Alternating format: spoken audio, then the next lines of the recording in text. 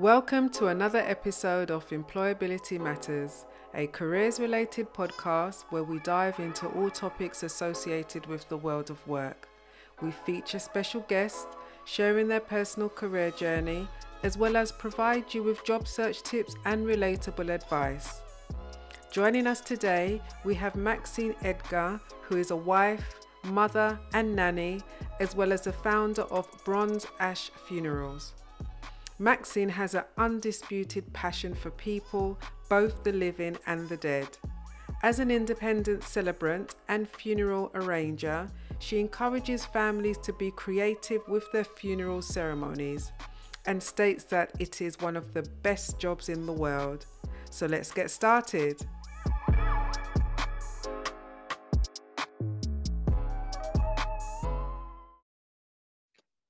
Well, welcome to another episode of Employability Matters, a podcast where we deep dive into the world of work and where my wonderful guests speak about their career journey and to give you all informal information, advice and guidance. And today I am so hyped. I am so hyped. And you know, when people say that you shouldn't talk your business, but with me, I talk my business because you don't know who is going to be at the end of that conversation, who will help you, right?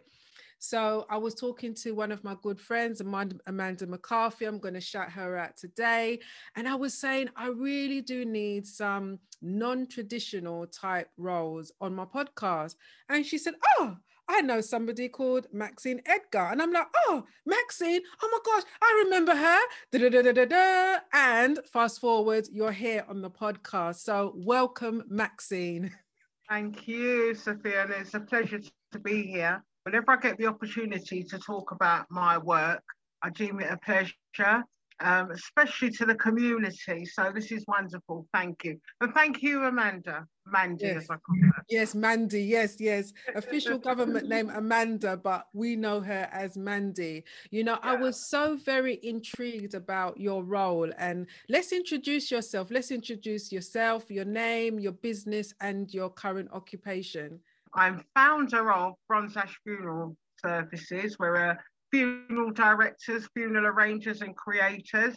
I'm also a civil celebrant, which is more of a rarer position. A civil celebrant will help a bereaved family organise, just like you have a wedding planner, organise the events, because that's what it's become, the event of a funeral. That's awesome, because I never ever heard of the word celebrant before, ever. Seriously. So when Amanda says, yes, Maxine is a celebrant, I was like, what is that? Because I've just known it as maybe a funeral director or a reverend that will, you know, moderate the services. I never heard of the word celebrant. So that is really new to me. Yeah, well, the celebrant stems from the root word of celebrate. And the idea is that we celebrate the life of the deceased. If I can give you a bit of background into the celebrant's role, cremations are relatively new, if I can use that term, in terms of years in the country. Everybody was buried. When you go to graveyards, you see tombstones and so forth. And the clergy, the church has the order, the church has the total control. But of late, people are saying, well, we want to take that control back. We want to take it from the church. It has its place. But we don't want to be burying our loved ones and not hearing about our loved ones. We want to be able to have a ceremony that's focused on the life of the person that has died and not on any establishment or the person that's taking the ceremony. So therefore, we have celebrants. They actually started in Australia. And so they are more or less the new craze, the last 10, maybe 20 years. Just like you have civil weddings. And you have people who arrange the wedding ceremony. So it's similar with funerals now. So there's a change in face in funerals, Sophia. It's different. It's more modern. People are becoming more comfortable. It's more hands-on and more glam, if I can use that, and more input from the families. Yeah, because I mean, if I'm thinking about, you know, we're talking about a topic that is not really shared or discussed in family homes. Well, not in my family home anyway, until an event comes where you have to bury your loved one type of thing. But I was so grateful that you sent me the link for the Homegoings, the film Homegoings, which is directed by a lady called Christine Turner. And I am so glad you sent that because of two things. Similar, because obviously you sent me your bio, and again, we're going to talk about that in a minute. But with this particular individual, Isaiah Owens, he had a passion from young, you know, about burying those who have deceased. And people, his family thought that, this is own words, thought that he was a mental case. I was absolutely quite astonished, even with the words that were chosen to use. Yeah. And he said his first funeral was when he took a light to a matchstick and he actually, you know, reenacted the funeral proceedings with stones and, you know, rocks in the movie. I thought it was such a really good insight into Black funerals, but I know it's, you know, shown in America. I know that us in the UK, we have a different, you know, maybe version of it, but it was a really good insight into, I'm going to say African American, because that's what they call them, African American funerals within the States. It was absolutely awesome. Really, really, really fascinating. I'm glad you got the chance to actually watch that, because it does actually give you more of it brings you into a wider arena of where we're coming from, what we're about, and how it actually starts, because it has to be a calling. Yeah. You know, you cannot wake up one day and say, oh, I want to be a funeral director, or it's just not like that. And funerals are taboo. And I hold workshops. Can we talk about death? And the workshops are filled with humor, they're filled with truth, honesty, and we need to get comfortable about facing the inevitable. Can we talk about death? It's very simple. So that was a wonderful film. And a couple of weeks ago, we was actually involved in another workshop around that film. So it's lovely to hear you talk about it like that. Yes, most definitely. It's because I think maybe a year ago or something like that, I was saying to my mom, I need to get my business in order, so to speak. And I'm glad that I have the relationship I have with my mom, where I can discuss about, if I go before you, you understand, this is what I want in place. And there was a wonderful part in the film where Isaiah Owens was having a meeting with a lady who they call Red, and she wants her hair dyed red. And he said to her, but she didn't know that he offered this service about dyeing the deceased hair red. And he said to her, you know, what's that dye you got in your hair? And she was so shocked. She said, oh my gosh, it's red on red type of thing. And I was like, the whole meeting with regards to preparing for that time, it sort of like takes away the horror of it, I suppose, because I always say it's inevitable, isn't it, that we are born, obviously, and that we're going to die type of thing. So I thought that was a remarkable and as well interesting film, and thank you for sharing that. So in a nutshell, let's talk through your journey into being a celebrant. Talk us through your journey. Well, my actual earliest memory of death, and it's funny, these things come back to you after. I was 5 years old. And loud knocking at the door, loud banging at the door. And it was my godmother, my auntie, who actually lived next door to us, ran up the stairs screaming, Leroy's dead, Leroy's dead. And Leroy was her 7-year-old son who died of a heart attack and heart disease. And I remember her running into my mum's bedroom, screaming, just throwing herself in the chair, screaming, Leroy's dead, Leroy's dead, Leroy's dead. And mum going downstairs to make a cup of tea. But when I look back, mum seemed to be gone for such a long time. I think mum was downstairs consoling herself. And that was my first memory of her just being in that chair and me staring at her. And my next memory was being next door and seeing Leroy in his little grey suit laid out. I thought he was on the ironing board because of the easel. the shape of the Right. legs. But it was actually on the trestles in his coffin. But that was my memory. And I remember he had an eye slightly open. And my next scene was just being at the graveside with her screaming. And I don't know why Mum did it, but I was right in front of her. I was her goddaughter. I was very close to her. And him being put down in the grave. I'll never forget that. So, and after that, I just remember always going to funerals, in fact, enjoying them, too much in an older age whereby I was critiquing them. That's not a eulogy. That's not a tribute. Why have they faced the coffin that way? And even having a word with the funeral director, you know. And what would happen is, on one day, I'd get a phone call, Mum's unwell, can you come? Mum's dead, can you come? Can you help us dress Mum? Just, advances. Can you give a tribute? Can you write a eulogy? Can you help us with this? So I was always involved in some pattern or type of. And then one day, it was like 4 requests in a week. And they were getting more and more. Help us dress Mum. Can you help us paint Mums? I thought, well, hold on a minute. I'm going to do this. I should be doing this professionally.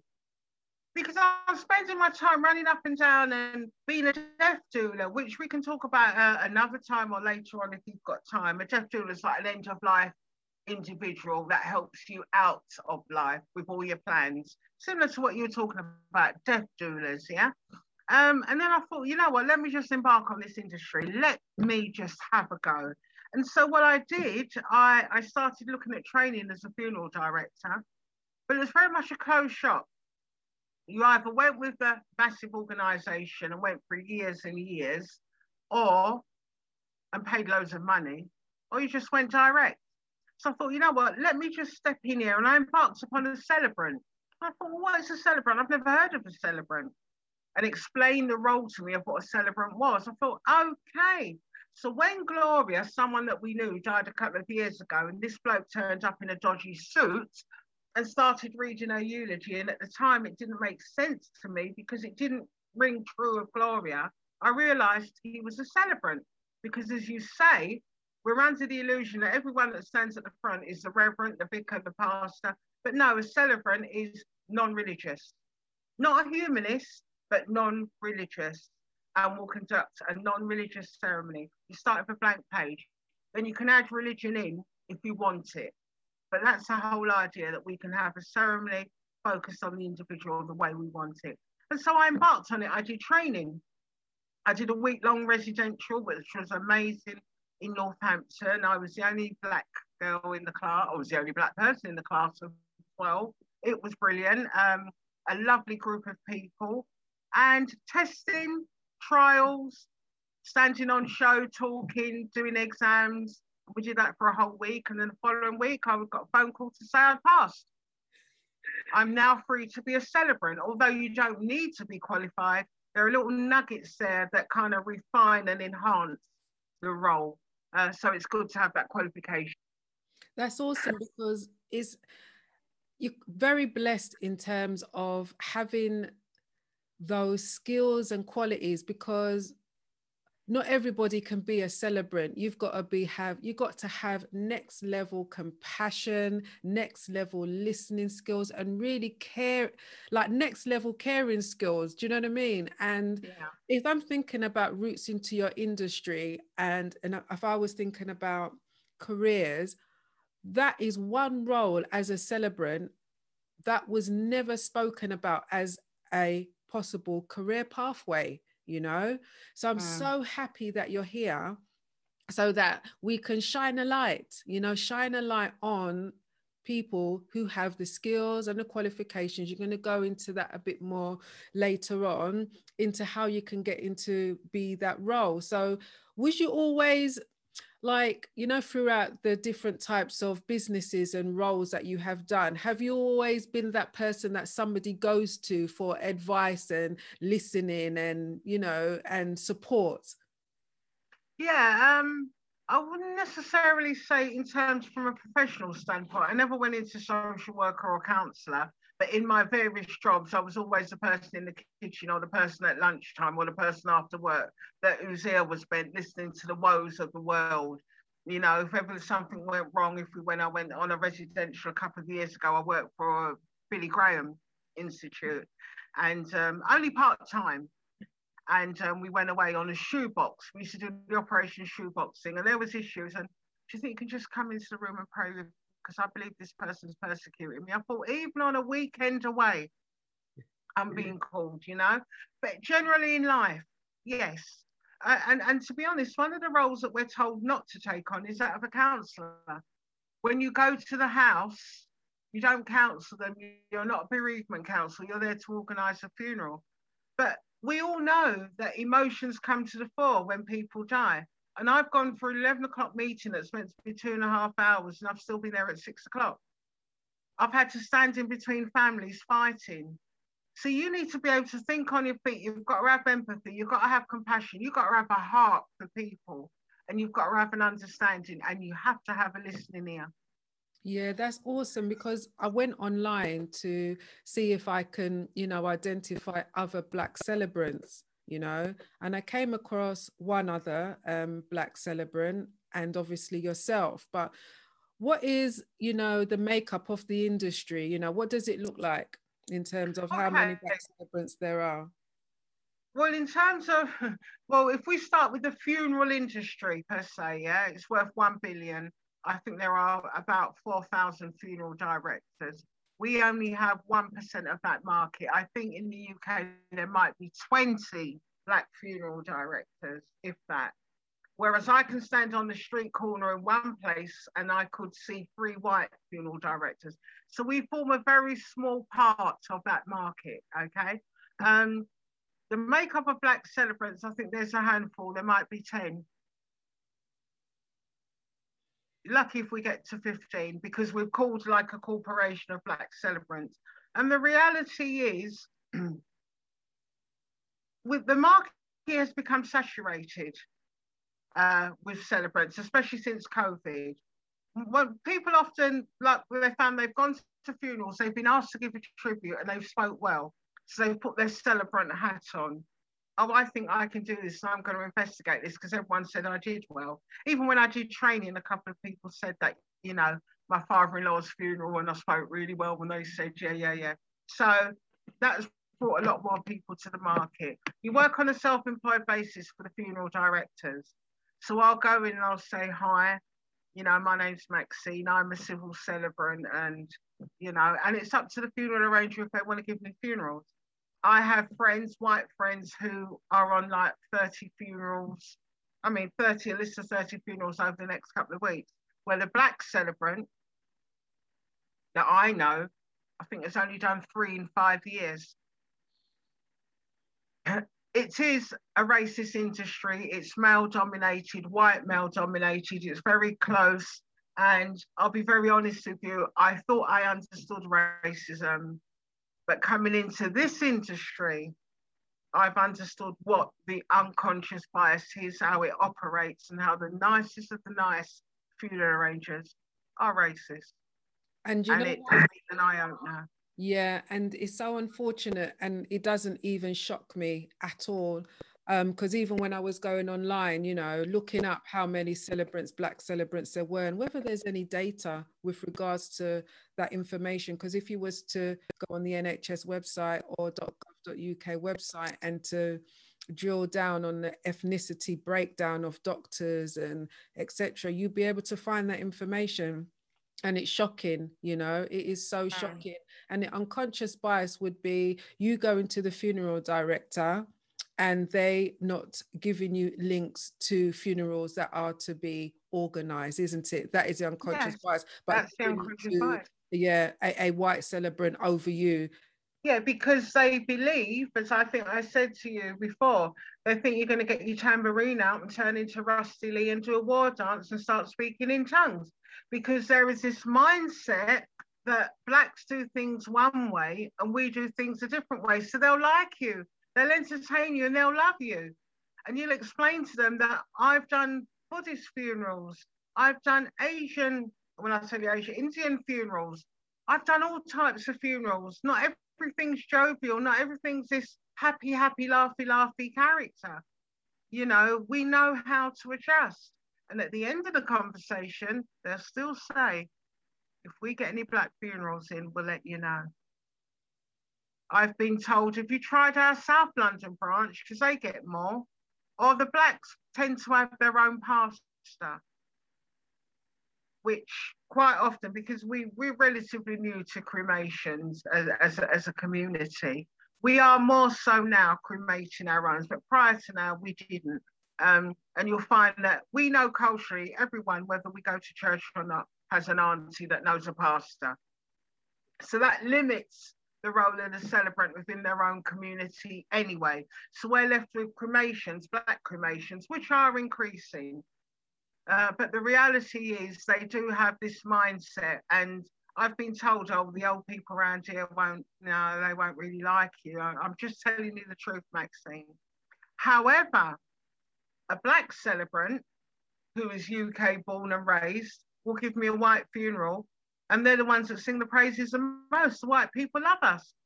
So there's that blockage. It's a bit like Asia, estate agents. They only want one particular type to move into one area and they block you, whereby the owner doesn't care as long as they get the money. And so it's really, really difficult, and it has been difficult. Even working with the funeral directors as a celebrant, it has been challenging. That is the top challenging aspect of your role working currently in the funeral industry is, dealing with the unconscious bias of those that are operating within the industry. Yeah, because I know the funeral celebrants that I've spoken to, unless they're working for black funeral directors, they've given up because you're pushing against the goads. You're not getting anywhere. You're not celebrated. You're not wanted. And when you are actually there, the bearers, because remember, I'm talking in my role as a celebrant, not as a funeral director with my own company. As a celebrant, you're self-employed, you turn up alone, and you're met with 6 white guys. And when you're good, it's almost as though, well, who does she think she is? How long have you been doing this? Did you know the family? And it all stems from racism, which stems from fear. Because the fear is that you're going to go in and we're going to get more of this lot, and there'll be more than us. As Pharaoh said in Egypt, there'll be more than us, and that's the reality. It's fear. And even when you've done a real good job, and even when the family phone and say, she was excellent, they still don't call you back. They match. They call it matching. But if you are a good celebrant, other than having a skill or talking a particular language, speaking a language, any celebrant should be able to conduct a funeral. Agreed. Yeah. So that's the biggest challenges I face is racism and victimization. What about the next level of the unconscious bias with regards to racism? But what about as a female working within the industry? Has that been a challenge for you so far? It's very, very difficult. And I don't want to make everything about race, but when you're a black woman, you have a certain persona. Yeah. And yes, I do think being a female, whether you're black or white in the industry, is not easy. I've got a lady that tries for me sometimes. She's a white lady, and she's up against the men and knows probably more than them. So she has her own battles. There are times when I want just white pallbearers, female white pallbearers. I use them. And they're up against it. And you see the guys looking at us and say, all right, women carrying coffins. Do you know what I mean? You get asked all sorts of silly questions. You can't carry coffin. You can't do this. You can't do that. Well, can't we? So you're going to face that anyway as a woman. As a black woman, it's worse. I've had celebrants see me, so they look at me as to say, where does she come from? Sometimes they come in and they watch the ending of your ceremony. They're coming in with the next one. And they're looking at you and you can see them. You can discern and see what they're thinking. And it's fear. And there's so much space for everybody at the end of the day, Oh, yeah, it's death. Yes, it's death. It's guaranteed. Because I always say, that the occupations that deal with childbirth, you're guaranteed a job. All right. You're guaranteed. And there's so many occupations available. And then on the other side of the spectrum, when you're dealing with death, you're always going to be in work. Guaranteed you're going to be born, and guaranteed that you're going to die. There's space for everybody. And the tax man. Yes. and often when I'm having my intro, I say one thing, you know, if you're born, you're going to die, but you will pay taxes also. Even if you're on benefit, you will pay taxes in this country. But That's yes. so true. Yeah. That's true. I want to highlight just to quickly go about your role, as you said, as an end of life doula. Could you explain what that is? So as an end of life doula, I've not taken on that role professionally, but that is something that is really, really becoming more and more of a, I can't even say if it's a trend, it's becoming more of a role in today's society. Because having you made reference to your mum earlier on, what the doula takes on that responsibility of planning your end of life. And that does not necessarily mean that you're terminally ill, although statistically they work with the terminally ill. But the doula will plan your finances, help you plan your funeral. Yeah, just your end of life care. Takes that burden away from your children or your next of kin, does it all for you, and will even spend the last minutes of your life with you, and will act as a celebrant on the day of your funeral. Everything's in place. You understand? They're not the executor of your will unless you want them to be, and that's another subject. But that's what the end of life doula does. Just like midwives are doulas that help you into the world, the doula takes you out also. And it's becoming more and more of a role in today's society where people are planning their end of life. I think people are becoming more and more aware. What with COVID, people are becoming more and more aware of what's going on and what needs to be done, and the unpleasantness when it isn't done. Yes, because you're sometimes left with family wars and rifts and, will going into probate and, the longing out process of all of that. So I think that is a much needed role because we are more conscious, we are more aware, and we are in more control of what we want to do when we pass away, isn't it? At the end of the day, when we die, this is what I want to have in place, because maybe people are they thinking about, I do not want my family to be dealing with this, so I just want to plan it all. Is that the mindset? I think generally speaking, and I think also it's a case of different cultures and communities deal with death differently. I find like with the Jamaicans, sure, no matter man, when we're dead, make them yam it. You've got that kind of approach. When we're dead, we're just dead, not understanding the logistics and the problems that causes, and that your children, not only do they end up with heartache, they end up with less. Because when you go probate, when you die intestate, you die without letter of wishes, all your money goes on the legalities. Yeah. So that's one of the reasons. Another one is fear. People just cannot come to terms with the fact that one day they're not going to be here. Do you understand that they're invincible? And so they leave it. So those are the real, well, I find like many of the white communities, either they've got something or they haven't, but it's in place. This is what I want, end of. And I look at the first generation Caribbeans, like my mum, who would have been in her 90s now, she had her little co-op, red book. And when she died, that covered her funeral in its entirety. And that's another subject. That funeral cost £3,500 in 2001. That same funeral today probably would have cost 30,000, when I look at the prices. So it's things like that. I think a lot of it is fear, not knowing who to nominate in terms of family, pecking order. Should I choose the eldest, the youngest, the middle one? It's going to bring problems. Just go and sort your business out. Get someone neutral. Like yourself. Yeah, get a death doula. Someone trustworthy. And when your business is done, it's done. One of the things with the death industry, whether you're the co-op, well, the co-op are a high street name. So you've got the co-op, Funeral Partners and Dignity. They're the big boys in the industry. The rest of us are independents, yeah? One thing about the fuel industry is word of mouth. Word of mouth. If I say to you, not one person has walked into my shop on Dagenham Road, Romford, and said, can you do a funeral for me? Not one person. It's all come from social media or people seeing me work.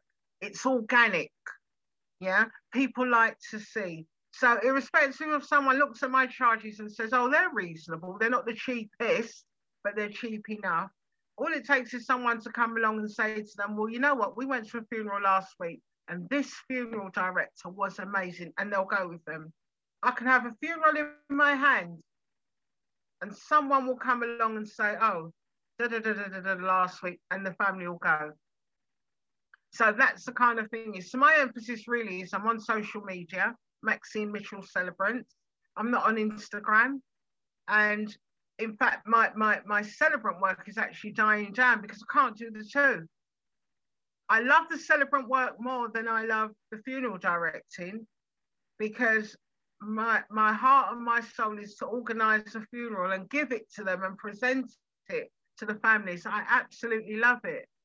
But the funeral director is a bigger bit of the pie. So if I'm the funeral director, normally I get the funeral as a celebrant.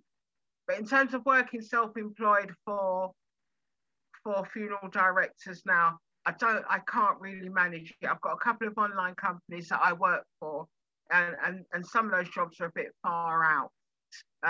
But that role is dying down. But that's the role that I actually prefer, the celebrant, because it's a wonderful role. Plus, I like speaking and presenting, and I'm a tad controlling.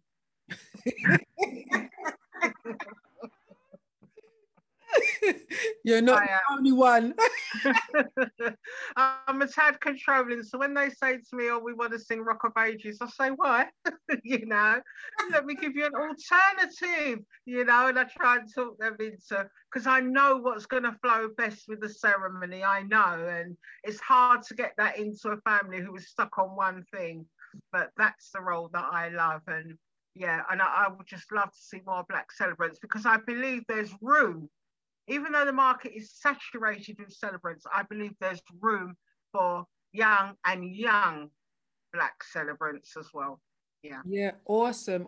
So let's talk about the training. You said you done training, and what was it like? How long was it? And what happens after your training?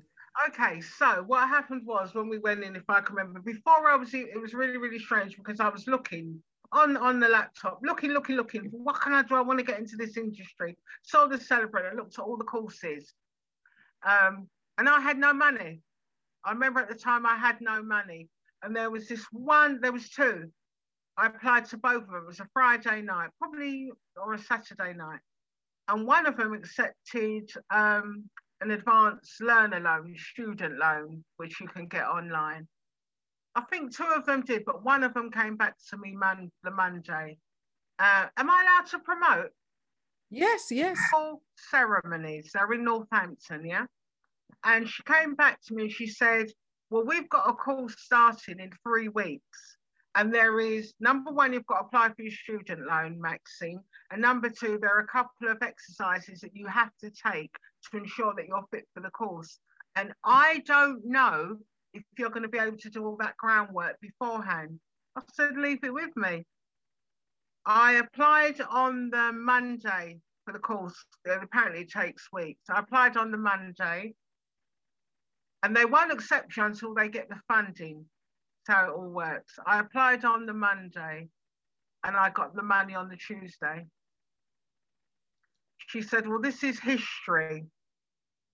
She said, this has never happened before. She said, we're going to send you out the exercises. So they sent me out a couple of exercises to see if I could do them. And I passed, yeah, written exercises. And one of them, basically, they don't tell you, but it's a load of information on an individual. And you've got to write something about them to read. And actually, it was a eulogy.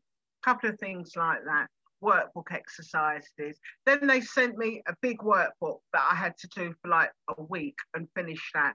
Similar exercises, looking at different types of funerals, cremations, answering questions. A lot of it is practical stuff, but it was full on for 2 weeks, and I did that. Then I went and done the residential, and that's where they taught us in more detail about different types of funerals, the role of the celebrant, just how from writing commas in the right places, how to lift your voice, how to stand, how to apply yourself, how do you deal with grieving families? What if you're called to a Greek funeral? You're not a negotiator or a mediator. Just loads and loads of practical stuff. And at the end of it all, we actually had to go dress up because I was in my head tie, leggings and trainers all week. Head tie legging like I was at home. It was residential, for God's sake. It was all work. So on the day before, we had to dress up, put on our clothes, do yourself up like you were doing a funeral. They didn't recognise. The only reason they recognised me was because I was black, because there was the only black person in the whole entire place. But other than that, they couldn't believe it. They said, "My God, Maxine, you scrub up well." I said, "You know what? There's a time and a place." And so we actually had to go to a crematorium and start and be tested, do a ceremony and be tested in front of the class. So what we did was, I would meet you, you would meet me, you would tell me about your aunt that had died, I'd tell you about my aunt, and then we'd do each other's funerals. Yeah, so we'd have like a couple of hours of talking like you would, and then I would know what poems, and I'd write the eulogy, and then I'd present it. That's what we did, and then we were marked on that. We were marked on that. Reading poems, how we project when we read poems, how we read poems, fantastic stuff, but full on.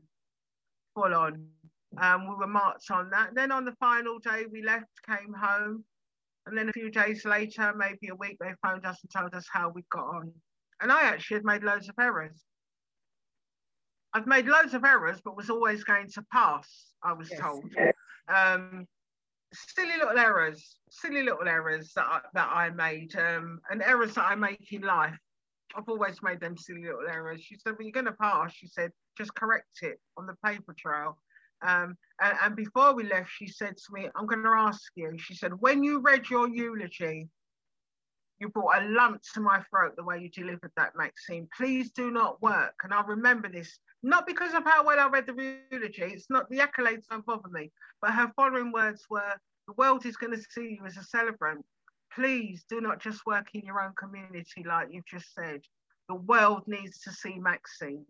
So I thought when I finished, the world was going to see me. So yeah, I thought I was going to register. I registered with 400 funeral directors. The first phone call I made, I tried the black ones first. I wasn't thinking about cremation.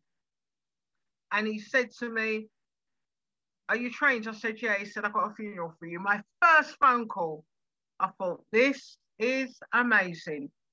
And I went back to the forum and I said to the group, "I've got my first funeral." I thought, this is it. I struggled. I promoted my blackness. I had a leaflet made up with me, doing a ceremony, and that was it. That was the one thing, because they all spoke to me for like 45 minutes. I can talk forever, but apparently I'm engaging. They all really, really liked me. Didn't tell them about my colour, just sent them my folder, just sent them my card and my flyer. Never heard back. I'm telling you, over 400 funeral directors. No. The first white funeral director that gave me work, I was coming home from shopping. I got a phone call, and it was because they wanted a Saturday and a Sunday. They wanted prayers, and because there was an open coffin in the front room. So on the Saturday, I'd go to the house, open coffin, Buddhist family, they were Chinese. They wanted prayers and sin, and the coffin was going to be opened. Yeah. And then on the Sunday was a ceremony at the City of London, 2 days. Yeah. That's the only reason I got the call, because celebrants don't view bodies. Not any of my celebrant friends have ever seen a body. And that's why I got that job, because their normal celebrants didn't want to do it. And I done an outstanding job, and they never called me again. The family even gave me extra money. A celebrant earns, am I allowed to say? Yes, you can. Celebrant earns between, the Church of England vicar, I think, gets about £190, £200. For every funeral, which is about 15 hours work, a celebrant will get up to £250, £260 for a half-hour cremation. But that involves your traveling to and from, you're talking to them, you're liaising with the media journey, and your presentation on the day. So even though you're only there for half an hour, it's quite a lot of work that goes into it. It's up to £250, yeah? And on that day, they gave me another £250 in a little red envelope. They were so pleased with the funeral. But the funeral director didn't call me again. And it is all to do with how the funeral industry is made up, with the unconscious bias and the racism that is perpetuated throughout, which blocks, you know, talented, inspirational. I can imagine you doing a eulogy. I bet it's fire. I bet it's Yeah, I love absolutely it. amazing. Yeah. Yeah, yeah. And what it does also block, it stops people from having wonderful funerals because, Sophia, there are times when I've gone to houses, knocked on the door, and their head's on the side because they've spoken to me on the phone. They don't know I'm white. Black people know you're black. You can take the little voice, but white people don't. They think, you know, and you knock on the door and I say, Maxine, and they go, oh, you know, they see that you're black. But by the time you're in there, 10, 15 minutes later, they've forgotten all of that. They're in love with you. And on the day, they turn around and they say, wow, that was something else. That was amazing. You know, white people, they don't care unless they are racist. Racist, yeah. Yeah. Yeah, but they don't care. They just want a lovely funeral and they fall in love. And it's about the person. If you can sell, you don't even have to sell yourself. It's all part of your character, your communication skills, your whole being. It's the people, the funeral arrangers, the girl or the guy that sits in the office that takes the notes that blocks you. They want a type. And if we don't fit that type, we'll constantly be blocked. We constantly And rejected. rumbling, you know, on the ceiling, you know, can't break through, just constantly. No, that's rumbling. right. Yeah. And I mean, even when I went back to my trainers and I said it's just so unfair, because there were times when it was so demoralizing. You know, when you're going into the forums, and the people that I trained with were nice people. And they would say things to me like, I think you need to push a bit more, Maxine. Like, we don't see your face out there. And I'm thinking, well, I've been told to hide it. Or, oh, it will happen, it will happen. It never ever happened as a celebrant. It never, even in the midst of COVID, you know, phones are ringing. It never ever happened. What happened for me was that I got a friend that was in the co-op, and it was an office in Barkingside. I'd walked by on several days, and I'd been in there, and I'd given them my card, and they'd never used me.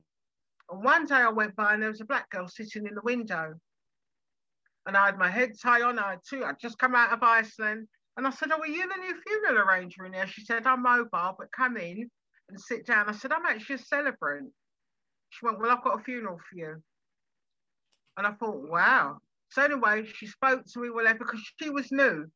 This was the first time she had her own office. And we did like so many funerals. It was just fantastic. And then word got round that this particular girl's using a black celebrant. She's taking the work. People were coming in and saying, well, I normally work in this office. Why aren't you giving me work? We were getting good reports and they moved her. But that was the only person from one particular big branch with 4 letters that gave me work consistently. And the thing I've got to say about that, Maxine, is that, you know, on the other side of that, okay, these particular celebrants were always getting the business, okay? Yes. They didn't Yes. think and feel about you as a black woman entering into that industry and not being offered work. It's only when the money's been taken away from them, taken off their plate, isn't it? They want to make a noise about it. Absolutely astonishing and disgusting. It's hard. And when you phone them up, I'd use my USP. So I'd phone up and I'd say, hi there, my name's Maxine, I'm a celebrant. Do you need any more celebrants? I know what they're going to say. And they'd say, well, we've got a lot of celebrants and, you know, but we always take new ones and give people a chance. I'd say, have you got any black ones? After a while, I couldn't take it no more. I'd say, have you got any black celebrants? And they'd say, oh, I've never thought of that because they've never had to. But we've never entered their minds. And this is the reality of racism, whereby we are not even considered that there is an Asian contingency there or a Caribbean one there. Maybe we should promote some black celebrants. There's a wonderful, well-known company in East London that I know very well because we've used them for our own. And over the last 20 years, I think as a ripple effect, I've given them over 200 funerals. You go in there any day and you'll see at least 4 black families in there arranging funerals. We like them, we love them. They do an excellent job. Not any better a job than me, but they are established and never used me once for a funeral. That's why I'm just so happy that I'm having a conversation with you about the funeral industry and about your role. And again, it's always about having a conversation so that we can highlight and put a spotlight on your role to encourage the young people, to think this could be an alternative career. And you will get work, set up your own business, networking. Also, is there like an association of Black funeral directors? We have one in the making, which is being arranged as we speak now. I was on the panel, but I've withdrawn from that. But there is one in the making, and that's what we need. Yeah. Yeah. So let's talk about the things that you're most proud of. Currently working as a celebrant within the funeral industry, what are the one thing that you're most proud of today? Well, I'm proud of my business, Bronze Ash Funerals. I'm proud of the way, because what I've done is my sons are involved. So I've got my sons and my nephews, so I've got them involved. And there's a couple of them that don't want to work or want to work doing what they want to do. And I'm trying to explain to them that legacy is paramount, and you need something that's going to be long-term. You're going to need something that's going to be unique, and you're going to need something that represents us. And that's what Bronze Ash Funerals does. It represents the Black community. And what I am proud of is that I have tried to become a voice in the wilderness that is exposing the racism in the industry. I'm talking out about it often to my detriment, I know. But I want to be able to give, and this is a funeral industry full stop. People have not been given a choice. People don't know they have choice. You know, you go into the funeral all sad and forlorn and in your guilt. You've just lost your loved one. And they're saying to you, you've got to have this, this, this, and this. It's a business. Funerals are a business. They're there to make money. And especially when you go into the big boys, the funeral arranger is there to she has got to make her money. She has got to make money. She's got to hit her target. So when they see us coming, sell them the casket and put 1,000 on top. Up the flowers, 25%. When they see us coming, yeah. And I'm trying to dispel that myth of the vulnerable Black family that just wants to bury their dead and spend like hundreds of thousands of pounds. There's no need, yeah? I'm also trying to open up the eyes to an alternative funeral whereby you don't have to have the black hearse. You can have a leopard skin one if you want. You can have one with flowers on. If your dad was a milkman, you can have a milk cart, put the coffin on the back. Stop believing that this is Oliver Twist and Charles Dickens and you've got to have the cape and the stick. You don't have to have that. And you saw in the film, The Homecoming, you saw how they led that coffin. You heard that woman say, my mum wanted to dance. I'm dancing. This is funerals. And I want Black people to be educated about where we're coming from, why we do the things that we do. Why do we have caskets? Do you understand what I'm saying? Why do we embalm? Why do we dress them up in there? There's a reason for everything. And what George Floyd's funeral did was it highlighted that even though I'm a criminal or supposed to be a criminal and I'm accused of all these things, in my space, because of the system and what the system has done to me, and yes, I made some bad choices because of the system, but in my space, yeah, I'm a king, irrespective of what. Yeah, I'm no longer a slave crying for the death. I am a king in my $30,000 coffin. I'm dressed like a king. I've got armor bearers to my left, to my right, you know, in my space, even in death. I'm going home to glory. I'm going to meet the king. And so we need to know why we do the things we do. You know, as I said, why we have caskets. We call it, it's called casket sharp. You've got to look sharp in your casket. Why? Do you understand? We were talking about it last week. The different things that we do, the food, the coming together, the songs. Why do we sing these particular songs? You know? So funerals we're in England as well. This is the UK. So what we've been doing, we've been fed UK style for so long. And I'm trying to say, no, you don't have to have UK style. You can have what you want. Just ask and I'll fix it. And that's why I say I'm not a funeral arranger, I'm a funeral creator. I will create the funeral that you want. And that's what I just love. And as you can hear in my voice, I just talk about it all day long. They get fed up of me. I love it. I love hearing the passion because I can feel the passion coming through, you know, the speakers and everything. And that is, and like, as I said, I never knew about this role ever. So now, once we finish this conversation, I will always have you in mind. Do you understand what I'm saying? Because it is even better to have somebody from your community organizing your funeral of your loved one or for yourself whenever that time will come. And what I loved is that for you to think about, it is not what you don't have to accept what is being presented with regards No. to Black Hertz, you know, and you know, the gentleman walking in front with his top hat and everything. It's like I feel as if we haven't been given the opportunity for us to think out of the box. You understand what I'm Yeah. saying? It's just been said, this is how a funeral should be, and this is, you know, this is what is going to happen, type of thing.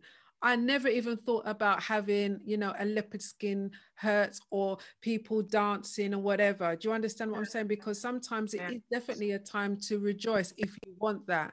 I Yes. love what you do to ensure that it's individualized, you know, it's a bespoke service, isn't it? It's exactly that, Yes. bespoke. Yeah. Yeah, Yeah. Excellent. absolutely Yeah. awesome. So I just want you to share, you know, we're trying to encourage young people, people who, you know, if we think about it, COVID has taken away so many jobs. I mean, the amount of people that are now on furlough. And as you've just said, you know, that even though the funeral industry, with regards to being a role as a celebrant, is saturated at this time, there's always a space. So, what would you do to encourage people, you know, to think about getting into, be trained as a celebrant? What encouraging words would you share? I would say, we've got a lot of people, even my daughter, they do the spoken words. And they relish in the spoken words. You look left, right, and side. We see that young lady at the inauguration of Biden, Yes. doing that wonderful, great orator. So we like to be seen, we like to be heard. So why can't we have those? And many of us, you look at the Aretha Franklins and whoever, they all started their business in church. Why can't you present yourself, as a writer and an orator for a funeral? Do you understand? Encourage those skills, embrace those skills.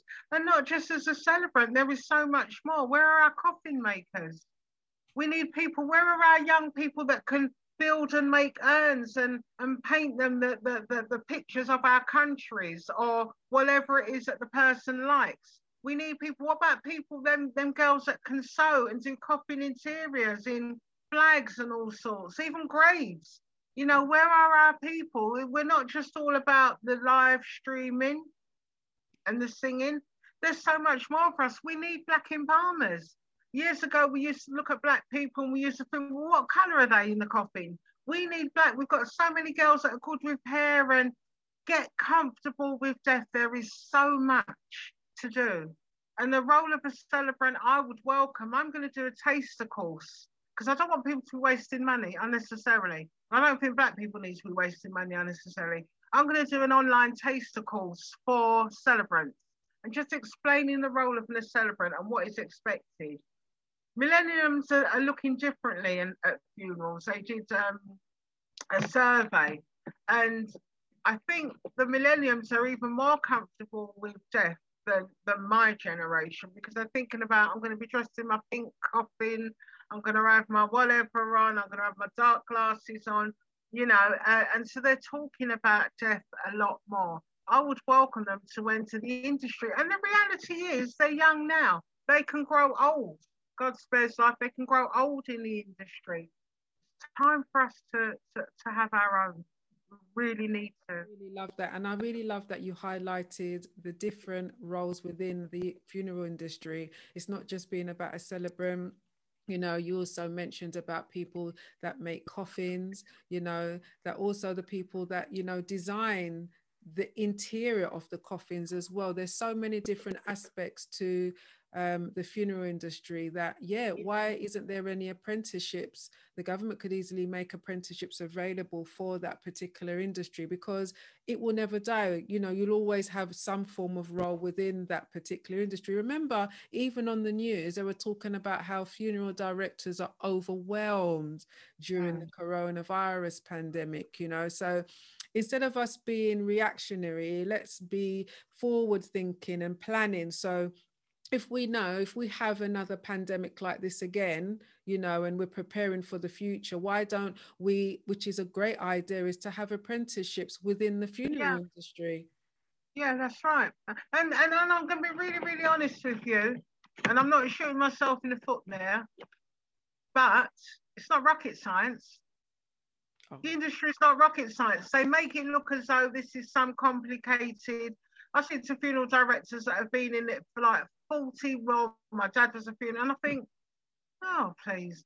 You've got to carry a coffin this way, you've got to carry a coffin that way, your back arch. I look at videos of the Caribbean and Africa, and I just think to myself, in the Caribbean, everyone wants a touch. They don't care how they're dressed. Everyone just wants to have a part of touching that coffin. And you see the men struggling, they've got a beer in one hand or a spliff, and then they're carrying the coffin, they drop it, another one picks it up. They don't care. There is no formality. It's just getting the job done and everyone mucking in. And that's how we need to, we need to change our minds. I'm fed up of the Oliver Twist business that we're being dictated to. And also us as a community that have been conditioned and brainwashed into thinking, I was refused a funeral the other day because someone had been to one of my funerals and I had Mercedes-Benz cars.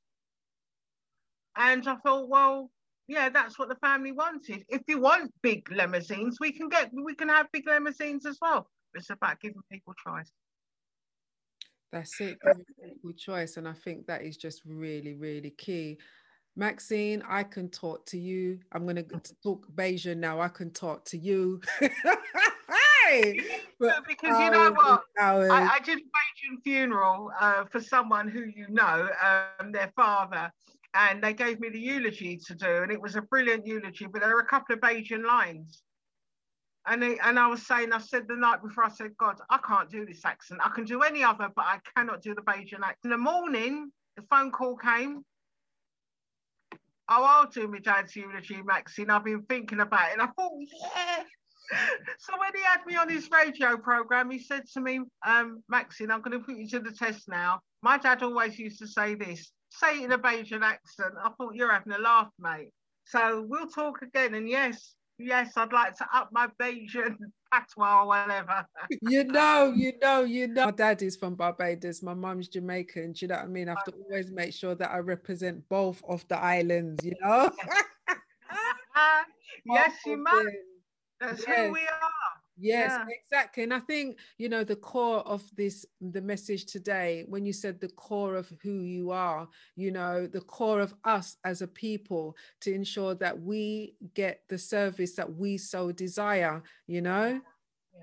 And not ripped off. Yes. Because believe me, the funeral directors have got lists on their wall when they see us coming, and it's called a blacklist. Yeah, and I've been told that by white funeral arrangers. There's blacklists on the wall.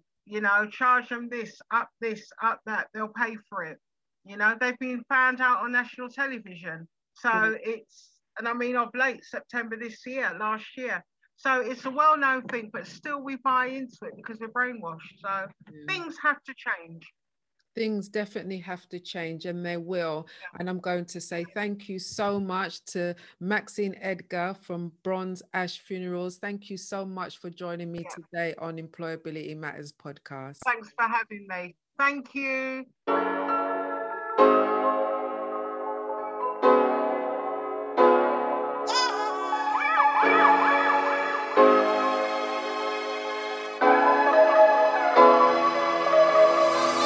Hey everyone, this is your host Sophia Lewis, and thank you so much for listening to this episode of Employability Matters, a careers and job related podcast where we dive into all topics associated with the world of work. Thank you for subscribing. I very much appreciate your support, and remember to share with your family and friends. It would be appreciated if you could leave a great review on our YouTube channel, Anchor FM, Spotify, or wherever you listen to your podcasts. I will be back next week for another great episode. So until then, remember, employability matters.